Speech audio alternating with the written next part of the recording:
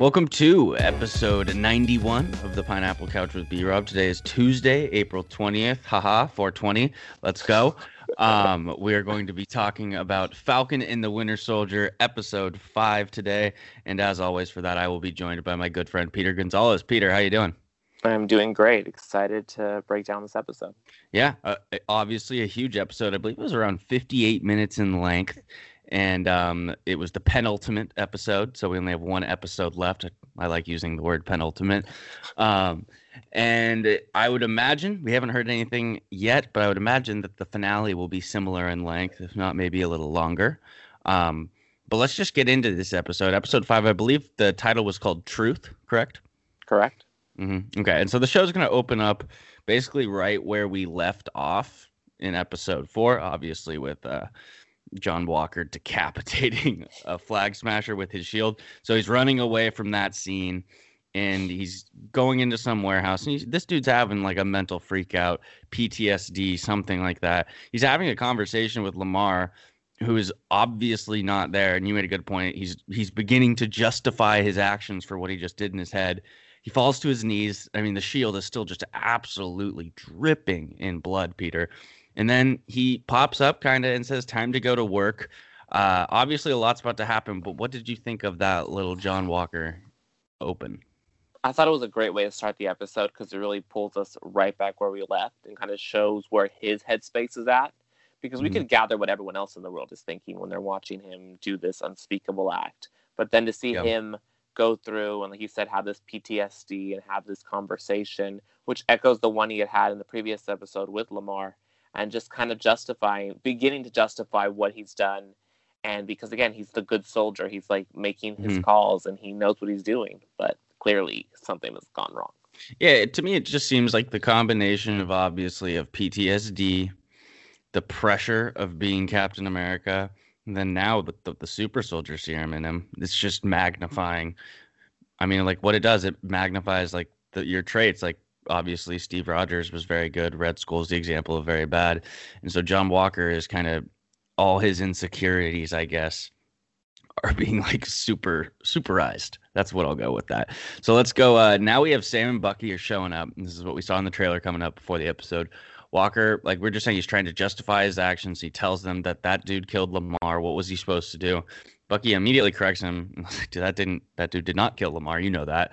And he warns Walker about going down this path. Obviously, Bucky has gone down that path, not willingly, but under my control as the Winter Soldier. Walker quickly says that he is nothing like Bucky. And then you get Falcon trying to reason with him. What we saw last episode with Carly, him trying to reason. Obviously, this harkens back to Captain America, the Winter Soldier, of him dealing with soldiers who have just come home from service, dealing with PTSD, stuff like that. So we see that from Sam. And it's not really working. It's not working on John Walker. It's just kind of going in one ear, out the other. He tells him that they don't want anyone else to get hurt. Tells him to give him the shield. And Walker tells him, you don't want to do this. A little smug look comes about him. And Bucky says, yes, that they do want to do this. And the fight breaks out. What'd you think of that scene right there before we get into the fight, Peter? I think I'm going to attack it backwards because that's that moment when Bucky's like, yeah, we do. It was like, I feel like that would have been a cheer in the theater. Oh, yeah. Type of situation where you've been waiting for this entire, granted it's only 4 episodes, but still you've been waiting for this moment to get here. And I thought that was so perfect. I like how you mentioned it does show again Sam's strengths about trying to talk to someone, trying to get through to them on the level that he knows he can. But again, this guy's already, I think, more far gone than Carly is, which is saying something because she's pretty far down the rabbit hole. So I feel like it really is just continuing. It was a perfect build up to this fight that we're about to talk about. Yeah, and the fight breaks out. And I mean, my first note I have is Walker is a force. He is, because he obviously has all this military experience. And throughout this series, yes, we've seen him get his ass kicked a little, but we've also seen that he is pretty formidable. And now when you combine that with the super soldier serum and his rage, because I would say another thing that gives Walker the advantage in this fight, Peter, is that Bucky and Falcon are fighting to just get the shield and subdue Walker, I would say. Walker's fighting to kill them. Isn't that what the vibe you got of like the advantage he has? Yeah, and again, he has the advantage too that they are not yet fully a cohesive team. Mm-hmm. I don't think we will get to see them fight as a team until the final episode, because they did fight well, but again, it is still two separate individuals fighting. Great point. And another thing that I thought was very interesting was when Bucky and Walker are fighting, he's like screaming at Bucky, "Why are you making me do this?" Which is like Marley pointed this out. It's just like a classic, like if you're like an abusive person or something, that's what you say. And so we see that. He's trying to justify himself. Yeah, again. And throughout this fight, he's going to try to kill Sam with the shield multiple times. And the other thing I noticed through this fight, and it's kind of, he will not let go of this shield. It is like, Steve Rogers in Avengers Endgame when his arm's all messed up and all the Avengers aren't there, and he tightens that shield because he won't let go. I think Walker is maybe holding on more because this dude does not want to let go of this thing. It's obviously means a lot to him in some sort of way. And so what did you think about that aspect of Walker's just, I guess, dependence almost on the shield, do you think?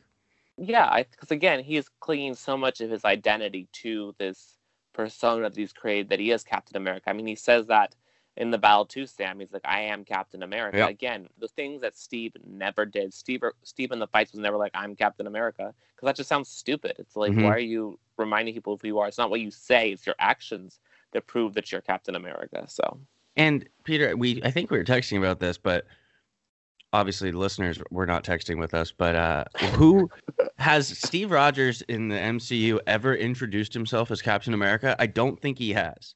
No, unless you're gonna just count like when he was on stage in Captain America, the first Avenger, before he's like really Captain America. Maybe. I don't think there's any other time where he ever says that. He always says Steve Rogers, like when he meets Groot in Infinity War. That's what I was thinking of right now. Yeah, when it's in the middle of the battle and he's like, "I'm Steve Rogers." He never says. And like the only other time, too, where Loki shapeshifts into Steve in, I believe it's Dark World, and he says, "I'm Captain America" or something like that. But again, that's not him. So I think he never said that. Yeah, there's another scene where he says Steve Rogers, because it stands out, because again, that's how he's always presented himself, which again speaks to the man behind the shield. Absolutely. Being so different than this man that's behind the shield currently.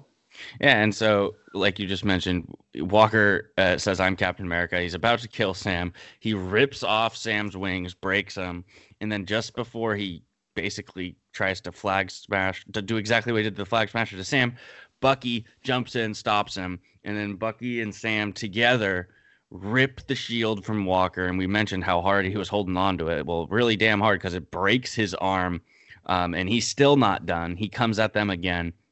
And then in a cool, like, I guess, Bucky essentially picks up Walker like he is a baseball bat, and Falcon flies in with the shield as the ball, and they just knock him the hell out, which was, I thought, one of the first instances, Peter, we see them working very cohesively together as one of the first moments, I guess, that looks really good.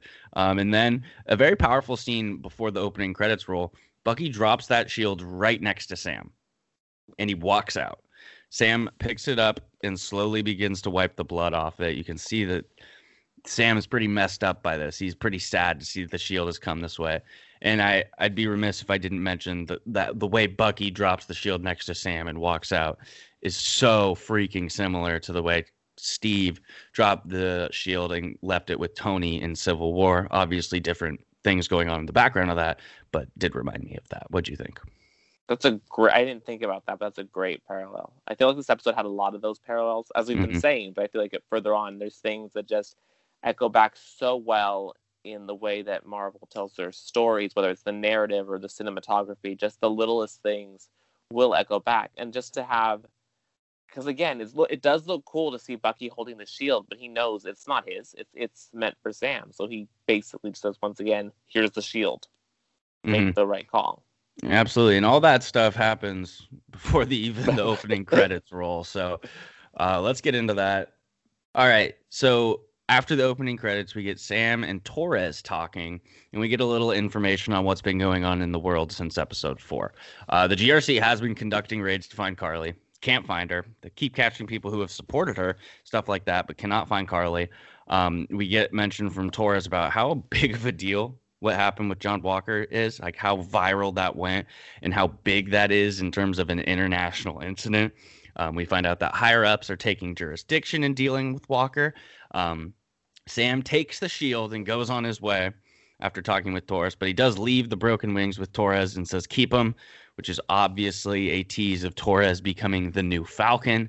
In the comic books, he was actually like, he got experimented on, so he was like kind of like part Falcon, and it was really weird. I don't think they're going to do that in this, kind of similar to how they did the Vulture differently in Spider-Man. I think he will just be like the modern version of Falcon, similar to like how Sam had it. But I look forward to seeing him in future MCU projects, potentially a season 2 of this. Who knows? What did you think about that little scene there? I know there's not that much, but again, it's hard to, whenever the Flag Smashers come up, it's just, I feel like it slows down the storytelling a little bit. Like, I get it, but like GRC, like it world builds. It's building the world out, and I get it. I understand. I do think the biggest takeaway was that Torres gets the wings. I'm curious to see if he's going to play another role in the finale, because I feel like he's kind of, or if he's just, this is kind of setting the ground, similar to how Darcy appeared in Thor and Thor 2, and then all of a sudden showed up in WandaVision, or Monica Rambeau, where it's like you have these characters, you're meeting them, and they're not going to pay off until later time, which is cool. But I mean, it's interesting. I could see. Wow, I just got something interesting came into my mind off that. So I could see two things happening with Torres. I could see him kind of being like the man, like what's the man in the chair, what Ned says to Peter, like during this altercation for Falcon, like helping him, or for Sam, Captain America now, and like telling him where to go and stuff. But and I could also see them maybe potentially teasing at the end of this series him with the new wings, because you know where I think he's 100% going to show up. Armor Wars. 100 billion%, because he is in the military. He's going to have this new armor. Rhodey, obviously, all those things apply to him. So I think that would be really cool to see. That would be really cool. I would love that. So now let's go to Washington, D.C., Peter. John Walker's trial, his meeting, his hearing, whatever's going on. Obviously getting some booze going in. He is stripped of authority in the title of Captain America. The only reason he isn't in more trouble is because of his past service. He gets pretty pissed off. He tells the councils, Peter, I'm going to just, it's going to get, I might surprise you with this. Okay. He gets pissed, and he tells the council basically he lived his life by their mandates. They only ever did what they asked him. He was what they trained him to be. He did it and did it well. And you know what? After watching the MCU for 15 years and seeing people like Thunderbolt Ross and how the U.S. government works, or all the governments work, I kind of am siding with John Walker here. This is what they trained him to be. This is what they wanted. This comes up later in the episode. None of them are bummed he killed a Flag Smasher. Really, they're bummed at the optics, and I think that they trained him to be this killer. And then he did it, and they're throwing him out to dry. Obviously, I'm not saying John Walker is a good dude by any way, but I think this is just an example of, fuck these people. They're just going to use you. And yes, John Walker is kind of a D-bag, but I don't know. Fuck these senators. That's my take. What do you think of that? My brain is like processing. Like if you watch this instead of listening to this, you see my brain processing in my face.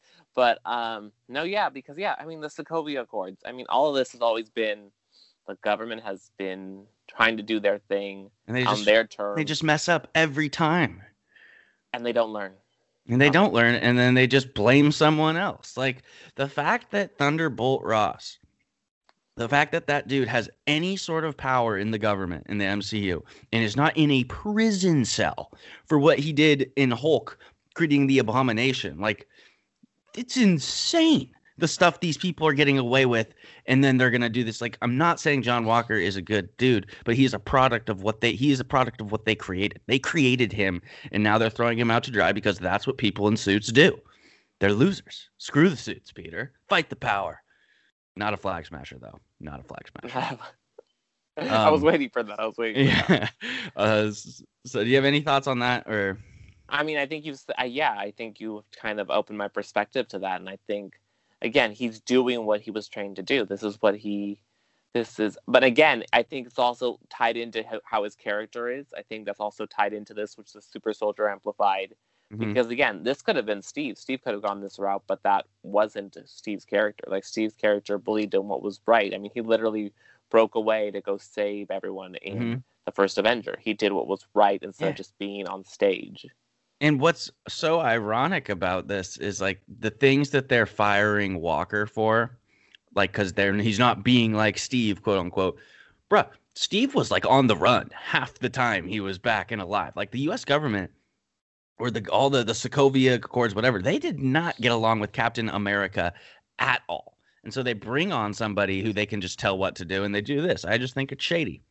Well, yeah, and it speaks even to WandaVision, too, what they did to Wanda to make her try to reanimate Vision because they wanted a weapon. They wanted these... What they did to Monica. Control. Yeah. I think it's some BS. We'll see what how the GRC and that sort of stuff evolves forward in this phase of the MCU, but I would like to see that. So continuing on with John Walker, he gets an other than an honorable discharge, no rank or benefits in retirement. Another good point. He says that they built him and he is Captain America. I do agree that they built him. I don't agree that he's Captain America. He walks off and they tell him to return the shield because he obviously does not have it. And then we go to Walker talking with his wife, fiance, one of the two. I don't think it's been specified. He tells her how they don't know what it's like to be Captain America. And then she kind of changes the subject and is like, well, you need to go talk to Lamar's parents because they're obviously going through a very difficult time right now. And then the big cameo, Peter, Julie Louis-Dreyfus shows up from Seinfeld and obviously, I think Veep, some other things as well. Yeah, 7-time Emmy winner, or 8, 7 or 8. Yeah, big time actress. Definitely, I would just, before we even get, she's going to play a role in the MCU in the future because I think she's just obviously a big time actress. I don't think it's a one-off thing. Her name is Contessa Valentina Allegra de Fontaine, I believe. And she says, just call her Val or don't call her that. She's going to talk to John Walker. She basically says, I would have killed the bastard too. She says, no one is mad in there that for killing the Flag Smasher. They wish he killed all of them, but it's the optics of what the suits have to do. She also tells him that he did the right thing taking the serum. How does she know that? She says it made him very, very valuable to certain people. What people does that mean? Tells him to pick up the phone when she calls. And she tells him again, another thing, how did she know this? She knows he doesn't have the shield and says the government doesn't really own it. It's a legal gray area. And then she leaves a card that is just black and white. Little technical issues as we battle through this here on the Pineapple Couch. Peter, first question. We'll go at this. I'm going to ask you some questions as we break through this. Let's try and get some sort of idea who this person is, what her role will be going forward in the MCU. I think there's a couple options. Do you think she leads to the Thunderbolts? Or do you think she's the power broker? Do we think she's some sort of Dark Avengers Hydra? There's a lot of options here. So where do we think she's going to be going? Let's start with the Thunderbolts.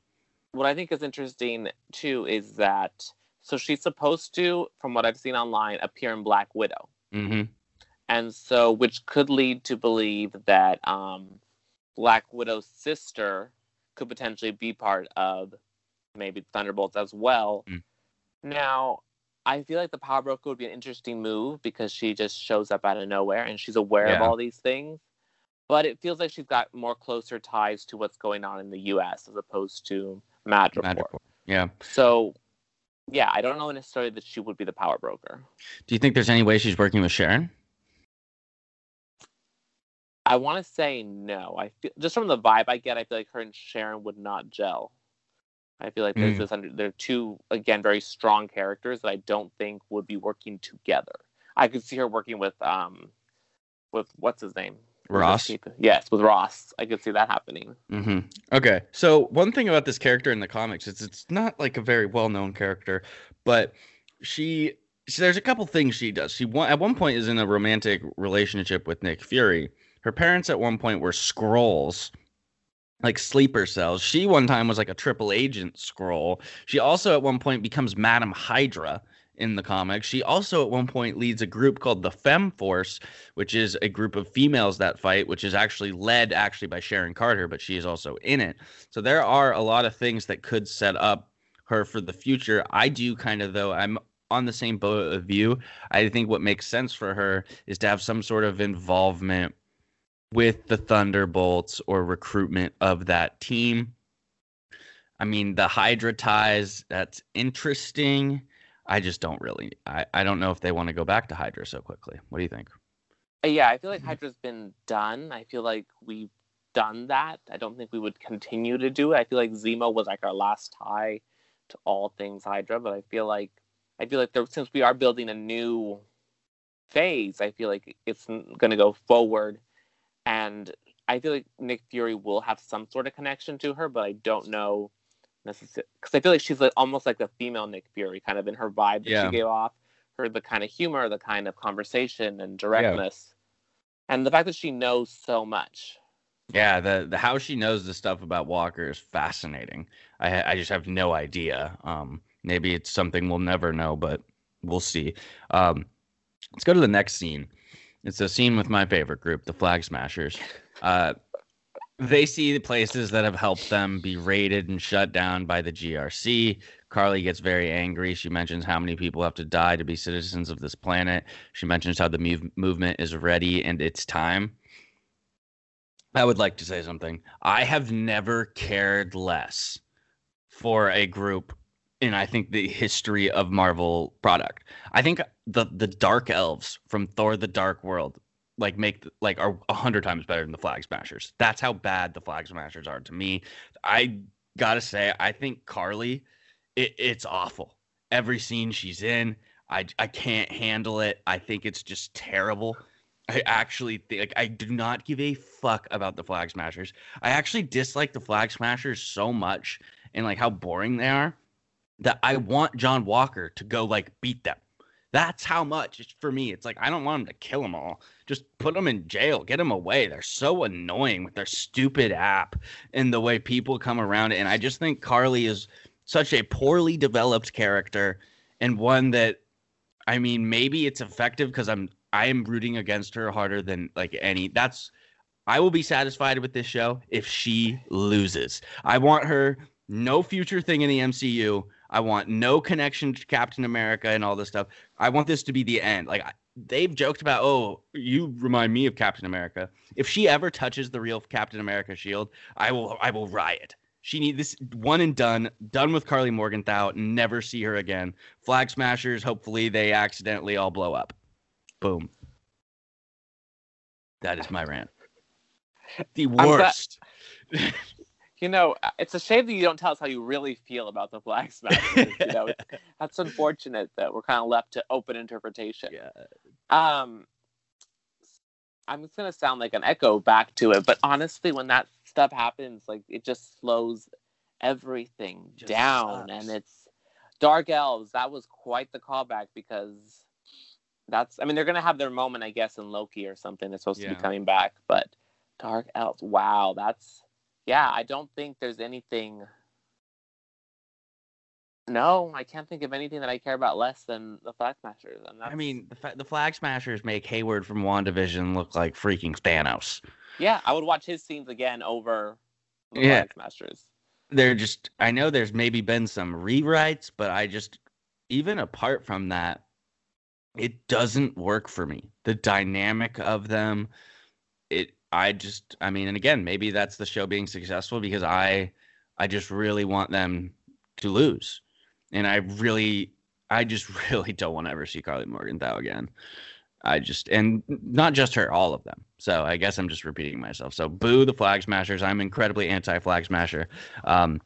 Let's go to the next thing. A real good villain we can talk about here. You got Zemo and Bucky at the Sokovian Monument / Memorial to obviously the Battle of Ultron. What happened there? Bucky acts like he's going to shoot Zemo. And so we get this whole thing of him pulling the trigger, but he doesn't have the bullets in the gun. And he lets the Dora Milaje take him to the raft. Again, Thunderbolts Easter egg, like you mentioned in the notes.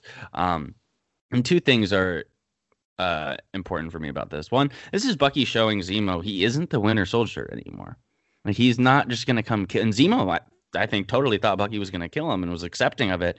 And that, I think, is a big moment for Bucky to prove that. Zemo tells him that he crossed out his name in Bucky's book journal, and they say their farewells before Zemo does warn about Carly one more time to Bucky. What did you think of that whole interaction between the two of them? And then we'll get into the Dora Milaje. I think the one word that comes to mind is growth. I feel, again, it's got the growth that Bucky's gone through. It's showing that he could have, he didn't, he defied the expectation. I see the respect that was kind of hinted about in episode 4, I want to say, that Zemo kind of has towards Bucky. I feel like, again, it shows that at the end of the day, what was amplified in Bucky was Steve's best friend. It wasn't the Winter Soldier that was amplified. Mm-hmm. It was the best friend. Winter Soldier was created, so that he's never been that. And I think that scene really showed how he's broken so far from it. Mm-hmm. And still some progress to go, but definitely from the beginning of this series, you're 100% right. And then we get with the Dora Milaje tell Bucky, Ayo is her name, correct? Correct. And she tells Bucky to stay away from Wakanda for a bit. Again, calls him the White Wolf, which I like. And because obviously Wakandans probably aren't too pleased that he helped break out the dude who killed T'Chaka, but it'll blow over, we're presumed to think. And then, but before she goes, he asks for a favor from the Dora Milaje for Sam. So we'll see that towards the end of the episode. And now, let's go to Baltimore. We have Sam going to visit Isaiah Bradley. Very emotional scenes we got coming up here. Sam walks into Isaiah's backyard where he's watering some plants. Isaiah immediately does not want Sam to uncover the shield. It doesn't mean what it means to Sam, to Isaiah Bradley. Sam wants to understand why Isaiah Bradley feels this way. He keeps asking Isaiah what went wrong, and so we get some answers from Isaiah, which are pretty heartbreaking. We find out that a handful of black men were shot up with different versions of the super soldier serum. It's like they thought they were getting like a tetanus shot or some stuff like that, which is incredibly fucked up. And then so many of them died just from that, but all the other people that were in the super soldier serum program were captured in a POV camp, except Isaiah Bradley, and the U.S. government was essentially going to blow up the POV camp to hide the evidence of what they did with the super soldier serum, like the testing with the super soldier serum. And then Bradley, in a baller moment, he goes and saves them all. And unfortunately, they still all died eventually because of complications from the super soldier serum like trials they took. And he went to jail for that. And you just made a good point. Like, it's interesting parallel to John Walker walking free, like what we just saw. So what did you think of that initial, the stories of Isaiah Bradley back in the day rescuing his fellow soldiers? I thought it was, I feel like it was, when it was going into it, I was a little concerned that it was going to slow the pacing down. But I felt like it was really necessary world building in a way. The Flag Smashers is not necessary world building. I felt like this really, and it did so well again, what Marvel does about commenting on society outside of the MCU through, which the comic books do. They comment on the world around them through this lens of superheroes and things that are... Especially Captain America. Exactly, which is, I see that people get like upset that, oh, this show is getting too political, and it's like, do you not know what this is supposed to be? Like, because I'm not one that loves to see, I don't know, politics in like common things, but this is like, to me, the complaints about it's like, it's literally called Captain America. It's the most political superhero of all time. In the 1940s, it was a giant controversy when Captain America, like, flipped off Hitler or something, or did something to Hitler, punched Hitler in the face in the comics. Like, he's always been somewhat controversial in that way. And I think if you're telling the story of Sam taking the mantle, it would feel pretty hollow if you don't bring this stuff up. Yeah, and it's done so well too. It's in such a nuanced way that you're not really thinking about it until later. You're like, oh wait, that's actually a bigger discussion. And I liked that they brought it up, this very heartbreaking story that Isaiah's gone through, and how he's dealing with this, and then how it's going to impact Sam, and then how Sam's choosing to use that in a way that's different than Isaiah. Yeah, definitely. And so we find out some more stuff. Basically, he was unable to get any of the letters his wife sent him. They told him she was dead, and she ended up dying while he was in prison. They experimented on Bradley for the next 30 years. So that, I think, is a combination of the U.S. government, Hydra, all sorts of stuff like that. They're trying to figure out why the serum worked for him. And then eventually a nurse took pity upon Isaiah Bradley. It's about fucking time. And wrote some fake reports and declared Bradley dead so he could escape. She gave him all the letters from his wife that were kept from him, and that's how he got to basically where he is today. And so obviously some more heartbreaking stuff with that. And then Sam, though, is kind of like he wants to do something to expose this corruption, this malpractice, this evilness that happened to Isaiah Bradley. But Isaiah has no interest in that. He says that he would be dead in a day. They do not want this getting out there. And I think that's true from what we've seen of how the government works in the MCU and in real life, definitely. Obviously. So, what did you think of Sam's desire to do something about this compared to Isaiah's reluctance, if that's the right word? No, that's a great word. That's a great Scrabble word. I feel like that's, again, speaking to why he's supposed to be Captain America. And I get that the show is also, in a sense, doing the same thing of preparing the outside MCU world that are not diehard fans like you and I for Sam taking on the Captain America mantle, because there are going to be people that are like, why?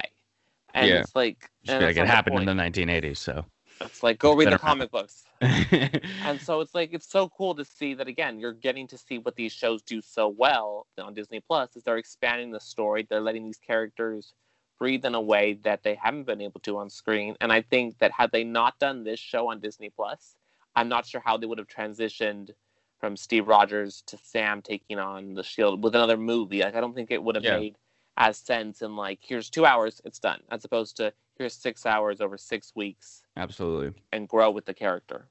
Yeah, and I mean, the other thing, like, I would understand maybe if you were getting mad that Falcon just becomes Captain America if, one, we didn't get Steve Rogers' story, really, if we got, like, one movie of it, or two, Steve Rogers was still alive.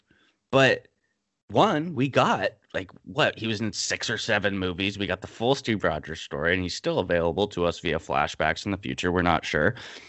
And he's dead, or he's not around. So it's not like Sam is being chosen over Steve. And like we mentioned on an episode, I think a couple times ago, they've set up Sam since the moment he was in the MCU to be the heir to Steve Rogers and Captain America. And this show is kind of just making that point of, when you go back and watch some of the stuff, you see that they've been laying the groundwork for this. So, but Sam has to deal with a big hypothetical, or not really a hypothetical, a big question that's going to weigh on his mind for the rest of the episode. And this is what Isaiah tells Sam, that they will never let a black man be Captain America. And then he doubles down and says that no self-respecting black man would ever want to be Captain America. So that's the choice. That's the mental dilemma. That's what's going on in Sam's head as he heads back home to Georgia, Louisiana to his family. And that's what he is grappling with in his head, of whether or not what to do with this shield. What did you think about that? I like, again, it's interesting how this kind of, again, speaking of WandaVision, it's like this, you go back to your family, because the Avengers technically is their family, but then they go back to, like, their true roots. Or in WandaVision, where she was trying to create her family in order to find sanctuary, he's going to what was his original sanctuary, his home. He's going back to what is familiar, his sister, his nephews, and to what was originally known to him before he was flying, before Thanos, before everything. What he knew was the boat, his sister, that his comfort. Nephews. Yeah. 100%. So I really like this next couple of scenes we get. We find out we're back in Louisiana with the nephews, with Sarah, his sister, and we find out the buyer backed out of buying the boat because the boat was so messed up it was going to cost more money to fix it, and so it wasn't going to be worth it. And Sam tells Sarah he's trying to figure out what this all means regarding Isaiah Bradley and the question we just talked about, what he's grappling with. But he also says he's going to fix the boat. And he sees Sarah send the kids to school with lunch for some of the other children, and this sparks a light bulb in Sam's head about how he realizes that's the same way his parents were. They're always doing favors for people in the community and always just very generous people. And so he calls in some favors. And we get a great montage of showing how much people like Sam's parents and Sam himself as he asked for a little help of fixing up this boat, which I just really liked, seeing the whole community come together to help Sam. What about you? Yeah, I think it speaks again to Sam's character. I think it speaks to effective world building in a sense. Again, it's showing us the world, that even these people that were affected by the blip, they're not going off and becoming flag smashers. They're instead turning around and helping one another. So great point. It's another parallel to the awfulness that is the flag smashers. Thank you. And then a great moment we have. So they got some big. Is it an engine, a generator? It felt like an engine, or a generator. Maybe something like that. I don't know. Both. We're not a technical podcast here. This giant thing is in the back of a pickup truck that some of Sam's friends, people in the community, and Sam's like, how are we going to get this out of the truck? And we see none other than the White Wolf, James Bucky Barnes himself. He lifts the box off the truck, and he shows up. He says he has a box for Sam from Wakanda, which we obviously believe will be his new Captain America suit. We unfortunately don't get to see it this episode, but oh well. And then we see Bucky I thought this was really funny. Like a pipe busts on the deck of the boat or something, and Bucky goes to fix it, and he fixes it with his regular hand. And Sam's like, "Why didn't you use your metal arm?" And Bucky goes, "I'm right-handed, and it doesn't know. Sometimes I forget." And that I feel like is so freaking relatable. Just for, I don't know, like if I was thinking about it, if I'm right-handed, right? If I were to some reason get my left hand would be vibranium for some reason, naturally I would still use my right hand, and you'd have to catch yourself. So I just thought that was funny. That was a great moment, and really humanizes him, his humor. Just is, because if you think back to when we first met Bucky, he was like not a robot, cold robot, and like now it's like, yeah. Mm-hmm. And so and then we get Bucky offers to help with the boat, and we get a great montage of Sam and Bucky working on the boat. Then we basically get a Heineken commercial in the middle of the episode as they cheers. And then Bucky's telling Sam he's got a hotel and a flight. And Sam's like, no, dude, you're going to stay with me as long as you don't flirt with my sister. The way Anthony Mackie delivers that is always so funny. And then we're going to get a flash forward here now, Peter, or not flash forward, but just jump somewhere else. And we're going to go John Walker's talking with Lamar's family. And lying. Yeah, this is tough. This is tough for John Walker. He tells him that the dude he killed was the one who killed Lamar. And we find out from Lamar's mom how much Lamar loved John and what an honor it was to work with him, and how happy he was that he was named Captain America. And we just get this heartbreaking moment from Lamar's mom where he tells John Walker that she knows he's resting easier knowing that the man who did this got his justice, which is just not true. At all. Nope. Anything on this scene? I mean, it does show at one point he was respected like a lot. I think what stood out to me with that scene, it's going to sound so dumb, but he really looked like his dad, Kurt Russell, in that scene. I feel like when he gets angry, it really seems like Kurt Russell, who's been in the MCU, which is pretty funny. But it's hard with it. I mean, he wants to do the right thing, but I think he's, like I said, further far gone than Garly. Oh yeah, I think they're in a competition. We'll see what happens in this next episode. Carly, I think is in general more of a bad person, but I think that John Walker's off the reservation. So it's like it's a good analogy. What's gonna happen. And so now things are gonna get fucking weird. We see Sharon Carter call Batroc and tell him basically she can give him double this time for a job. This time. And it's just like, oh, fuck.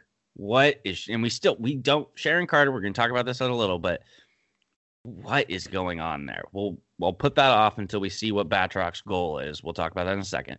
But we go to Sam and Bucky. They start throwing the frisbee, the shield around, and they're talking about the legacy of the shield. Bucky apologizes to Sam because he says, like, Stephen and him didn't know the ramifications of how Sam would feel about getting the shield with the history, with the Isaiah Bradley, and with all this stuff. And Bucky says that the reason he was so mad is because the shield is the closest thing he has left for family. And when Sam retired it, he felt like he had nothing left. What did you think of that from Bucky right there? I think, again, it speaks to episode 2, where he says if Steve was wrong about you, then he was wrong about me. He's been so lost and been so programmed for so long that he's found his validation in people and in the shield, which, again, Sam will speak to in a minute. But I think, again, it shows he hasn't felt he's had a family other than Steve. Like, this is literally it's a parallel man at a time story to Steve, who was basically celebrated and accepted when he came back instead of feared and controlled. Mm-hmm. And I thought a cool thing about this episode was, because you're right, Bucky has no one besides Steve, and now Steve's gone. The relationship between Sam and Bucky is really, they keep joking about how they're not partners or anything, but they are becoming friends. What Bucky does for Sam coming to help fix the boat means a lot to him. And I think that we'll see that more so going down, that these two will have each other, that Bucky will not have to feel alone. So we'll see how that goes. Like you mentioned, Sam tells Bucky, like, Steve's gone, bro, and you got to stop looking for other people to tell him who you are. And Bucky thinks, and this is heartbreaking too, because he still thinks the part of the Winter Soldier is in him because he can remember it. And Sam gives him tough love and tells him, you got to do the work. You've just been avenging. You haven't been making amends. And so he does encourage him to make amends with someone who we know will be Yuri from the first episode, the man who Bucky, when he was the Winter Soldier, killed his son. And so I thought that was powerful. And then so Bucky's going to leave, and Sam says he'll call him when he has a lead on the Flag Smashers. What was your thoughts on that whole the pep talk there that Sam gave Bucky at the end? I think it speaks to this episode as a larger picture as well. This really is setting up what is going to happen in episode 6, where I'm sure they're going to work together phenomenally, and it's setting up together they are going to be partners. And it shows again that I think that him coming to Louisiana was such a pivotal moment in this series from, again, when we go back to episode 1, how they were not gelling at all. And I feel like we've come to the point where this pep talk is going to help Bucky as well do something that's going to help him heal. And I think that they both are helping one another, whether they know it or not, and really create this team that is going to be really impactful. Mm-hmm. Yeah, and the more and more, especially in this episode, the season goes on, there really feels like there's going to be another season of this where we'll see this continue to grow. And so we go now to the boat. They're about to do the finishing touches on it, and Sam's sister tells Sam, like, we're not selling the boat. It means too much to their family and their history. And this kind of, like, Sam uses this to kind of like liken it to the Shield and says, he's going to be Cap and he's going to keep fighting. And we get Sam go full Rocky mode, and he trains with the Shield. He works out a ton. He becomes jacked by just doing push-ups and running around. If only it were that easy. Yeah, and he's doing some weird flips with the Shield, getting ready to know how to really huck that Frisbee around. What did you think of the Rocky scene? I liked it. I felt like it's, I think a good superhero movie has that montage moment. And I felt like it was dope. I loved that. It's also showed how he's going to be a little bit different than Steve with those specific flips and how he was doing things. And again, it shows this is a normal person that is adopting the Shield. He's not a super soldier. He doesn't have anything other than himself to become this character. Mm-hmm. Absolutely. And so now things are going to get weird. Batroc is going to meet up with the stupid Flag Smashers, and he comes with weapons and stuff.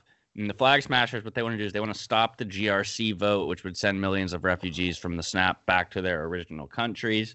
Batroc does not give a shit about the GRC vote. He just wants to kill Falcon. So Sharon Carter is sending Batroc to kill the Falcon? Like, I know we've been thinking she's sketchy the whole time, but that just smacked us in the face. What? Like, she's not only sending, like, maybe to do bad things and steal, but to kill? What is going on, Peter? I was rooting for Sharon. I wanted Sharon to be a good guy. I was really rooting for that. I was hopeful. I was optimistic. I was dumb. I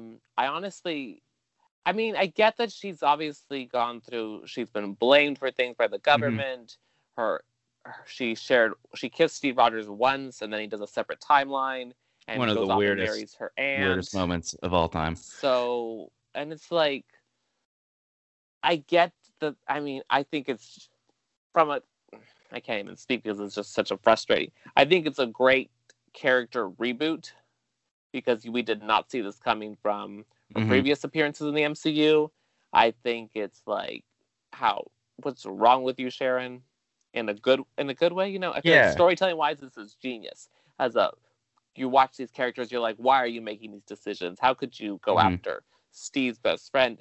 I honestly feel like he's gonna get her the pardon, and then we're gonna be like, surprise, I'm the power broker, and you just pardoned this big bad. You're welcome. Oh. I mean, yeah, I'm at the point with this where it's just I've been hit over the head so many times with Sharon Carter sketchy, Sharon Carter sketchy, Sharon Carter sketchy, to the point where it's like we find out she's behind the shit that happens in episode 1, the whole like flying battle they had. Yes. So now I'm like, it would be kind of annoying if it's just like, oh, JK, I was just a triple agent, or JK, I'm a Skrull. Ugh, that would suck. If it's a Skrull, that's when I'll riot. I will not tolerate. I will save the Skrulls for Secret Invasion. Save it for them. I will not tolerate it here. Yeah, I will. So basically, we've got multiple reasons to riot in the next episode if things don't go the way they're supposed to go. We're gonna turn into the Flag Smashers ourselves. Oh shit. I mean, I don't know. I don't want this to be another Quicksilver thing. I don't. I'm worried. I'm worried about Sharon and the Quicksilver thing because it's like, just this could be. There's so little information. It's just. It's like you could do so. This would be such a great move to make this character suddenly a villain. Like, they need to commit to it. Don't just tease it and like, we really can't make a tease. It's like, well, then what was the point of all that? I mean, they can have a female big bad. Why not? Hela was one, so it's like, it saving it for season 2. Maybe that they're gonna have it full on. They'll know. If that's the case, I want a teaser that tells me if that's coming. I need something to tell me if that's coming. Mm-hmm. I don't want that to be left up in the air. Yeah, so I think Sharon Carter's sus, but we'll have to see what exactly is going on. Meanwhile, in the episode, Torres discovers through some data he'd been looking at and tracking that the Flag Smashers are in New York, and Sam tells him he'll take it from here. We're at the GRC committee vote. The main guy's a douche. He's just like really does not government. Care. Yeah, he's like, there's 20 million people. They can kick rocks. So, and it's not even the fact that he's just like, maybe he has a reason, or if you were to present the reason, like, hey, this is why we can't do this. He's just like, no, I got the soldiers ready. So it's just like, this guy's a douche. We don't have enough resources. Oh well, we have soldiers though. And the Flag Smashers appear to. Is it hack the system of some sort? They turn out the lights, obviously setting up the big final battle we're going to have around there for the season finale. And then we flash to Sam, who opens the box from Wakanda. One thing. This isn't Pulp Fiction. Just show me the freaking suit. I don't need, like, Quentin Tarantino and Pulp Fiction can hide stuff from me like that. That's fine. This is Falcon the Winter Soldier episode 5. Show me the new Captain America suit. It's just frustrating. Like, show it at the end. I don't know. I thought that would have been fine. And we do get a post-credit scene, Peter. We get John Walker creating his own shield, his knockoff Big Lots version shield. No, I like Big Lots. I invested them. Let's go Kmart version of his shield. And he actually engraves in his Medal of Honor, but he is. When this first started, I was like, "Oh, is he going to make the shield a little different than Captain America's?" But besides the Medal of Honor thing, it looks exactly like is trying to be what the Captain America shield looks like, and obviously the sound of him pounding the hammer is an obvious callback to Tony Stark building the Iron Man suit in a cave with a box of scraps. So, what did you think about that post-credit scene with John Walker? Let's find the right words. Not thrilled. I mean, it's like, let it go, like, move on with your life, like, and it's. I think it's great parallel again. This episode had a lot of parallels. It's a frustrating parallel because it's like, first you use the shield in a way that's not great. Which is an offense to Steve, and now you're basically trying to create your own makeshift shield, which is another diss to Tony. It's like, you don't get to do this. You're like literally a super soldier who has no allegiance, and there should have been a drinking game, like take a shot every time he says that he's Captain America, like through the series, because he can't let that go. Like He can't. He's And just. My thought with it though is like, we obviously don't know what type of metal he's using, but theoretically, let's say if we rule out it's not vibranium and it's not adamantium, which is Wolverine, like theoretically, Peter, isn't if he just throws this shield at a Carly or a Bucky, couldn't they just bend it and break it if it's not one of those two things? Like what metal alloy or whatever the fuck it is could, besides vibranium and adamantium, which as far as we know, I don't know how John Walker would have either of those in his garage. Wouldn't theoretically a super soldier just like break it in half or right? Well, in one of the trailers, he throws it at Carly and she kicks it as if it's nothing. So that may explain to that, unless Val gives him vibranium or something that's going to be like, use this to make your shield. Yeah, that is interesting. That is interesting because maybe Val did give him that, and so that shield's more legit than we think because maybe Val has all these resources we don't know. I mean, obviously, this is setting up for the finale. We got the Flag Smashers attacking the GRC. We got John Walker, who's going to go. He's going after Carly. He is going after Carly because he wants to take care of. He lied to Lamar's parents and all that, but he wants to. He knows deep down he needs to kill Carly if that were to be true. So that's what I think he will end up doing or trying to do. And then you obviously will have Sam and Bucky trying to mitigate the situation in a way, stop the Flag Smashers, eliminate deaths and stuff, stop Walker. And then, I mean, it's like, all right, then what about Sharon Carter and the Power Broker? How are they going to be involved in this? Is it Batroc? Is Sharon the Power Broker and she sends Batroc as like a double agent to fuck with Carly? I don't know. I don't think so. There's just so many moving parts for this finale. You see what I'm saying? Yes. To that last point, it's interesting because Power Broker wants the serum from Carly, wants them basically alive, which would make sense why she sent Batroc to them, not to kill them, but just to like, here, work with them, but then you're going to screw them over. Yeah. But then also, one thing that's kind of sticking out of my brain is that, so all this is going to take place in New York. Yeah. So, again, maybe this is just my brain being too practical, but it's Spider-Man? Like, where's Spider-Man? Where's Doctor Strange? There is a sanctum there. So it's like, where are they? Or like, what's going on? Why aren't we... So I don't know, do we ever acknowledge that these other heroes exist in these cities? I don't know. I mean, it just, in my brain, it's just like, why aren't they helping? Why aren't they like, oh, there's this giant hack, the GRC, where's the rest? Or maybe Rhodey's going to show up. That would be cool. I would definitely like, I mean, same thing with WandaVision. It's just, that's the line that Disney and Marvel are going to have to figure out how to do if they have all these stories going on and they boast, they can boast about how it's all connected because they have accomplished that, but once you say that so much and you do it so consistently, well, yeah, it's like if there's an attack in New York on like an international body of like senators or whatever it is, Spider-Man sure as hell is going to be there to stop that. And I mean, the thing with Doctor Strange, it's like you can say, oh, maybe he's in some other multiverse dimension dealing with stuff, but you're right, like Spider-Man and Rhodey.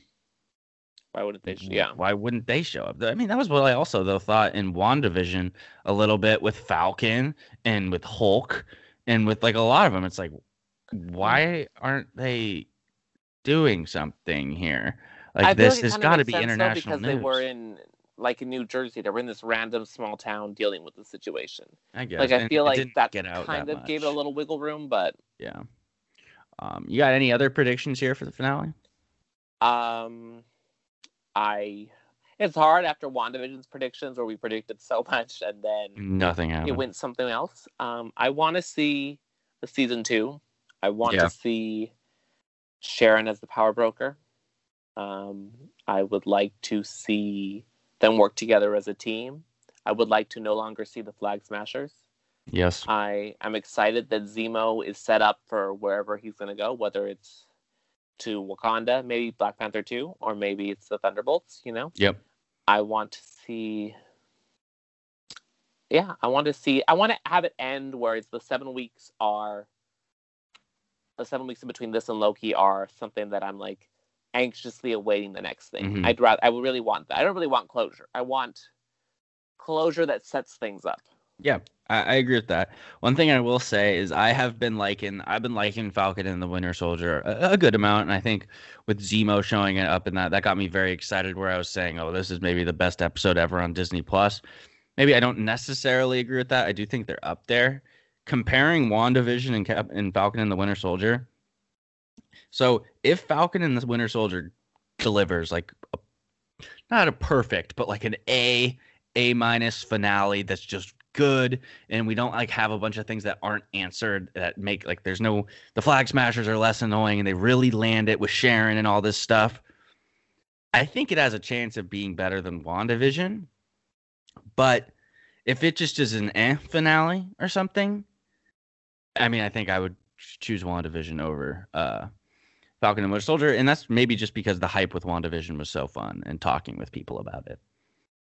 Yeah, and I feel like WandaVision, it stuck with you in a way that this one, the second half, has done better than the first half of it. Mm-hmm. There's been more throughout the weeks here, thinking of random things that come up that make sense. But I feel like the WandaVision, again, there was no expectations to begin with. I feel like this is very much, it's a Marvel show. It's a Marvel movie in 6 parts. Yeah.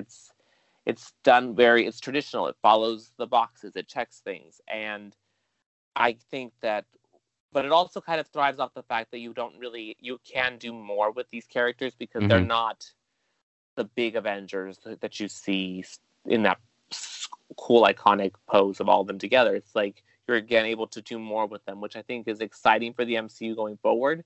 But again, it's a little bit tricky to make those landings have that superhero landing when you land. Yeah, I think that's a great point. So with talking about the future and this stuff, so we obviously have the finale of Falcon and the Winter Soldier this week. Peter and I I think we might try and go live on YouTube maybe potentially for the finale pod so we could get some listener feedback and stuff like that. If not this week, we're going to be doing that sometime soon. And in the meantime, in between the end of Falcon and the Winter Soldier and Loki, we're still going to be doing weekly Marvel pods. We're going to be talking about a lot of the trailers that have come out recently. So you got like stuff like Loki. Obviously, we'll preview Loki a lot. We'll talk about Shang-Chi. We'll talk about Eternals rumors. And then there is so much stuff to talk about Spider-Man with all these rumors and leaks and Alfred Molina being involved, all this stuff that I think we could dedicate literally a 2-hour podcast to just talking about Spider-Man. Obviously, there's stuff about Thor, Love and Thunder. So, folks, don't worry. We're going to continue giving you your weekly dose of Marvel nerd content here on the Pineapple Couch. Peter, anything else I'm missing here? I think you said it quite well. I think that Marvel nerd is quite an accurate way to describe this. And I think that I'm excited to discuss these things because obviously you and I are texting throughout the weeks when things are dropping, so we can kind of give people an insight into what sorts of random text messages we send each other when trailers drop, when we see leaked photos about different stuff on the shows and the movies. So I think it'll be exciting to kind of talk about that out loud. It'll be less us just breaking down like quotes in every part of an episode, more free flowing. So that'll definitely be fun, but we'll also definitely be back right away when Loki is going on and maybe for some other stuff in the future. Who knows? So, Peter, always a pleasure talking to you. Have a great rest of your week. Thank you for being on. Thanks for having me. Look forward to it. All right. This has been episode 91 of the Pineapple Couch with Brob. We'll see you guys next time.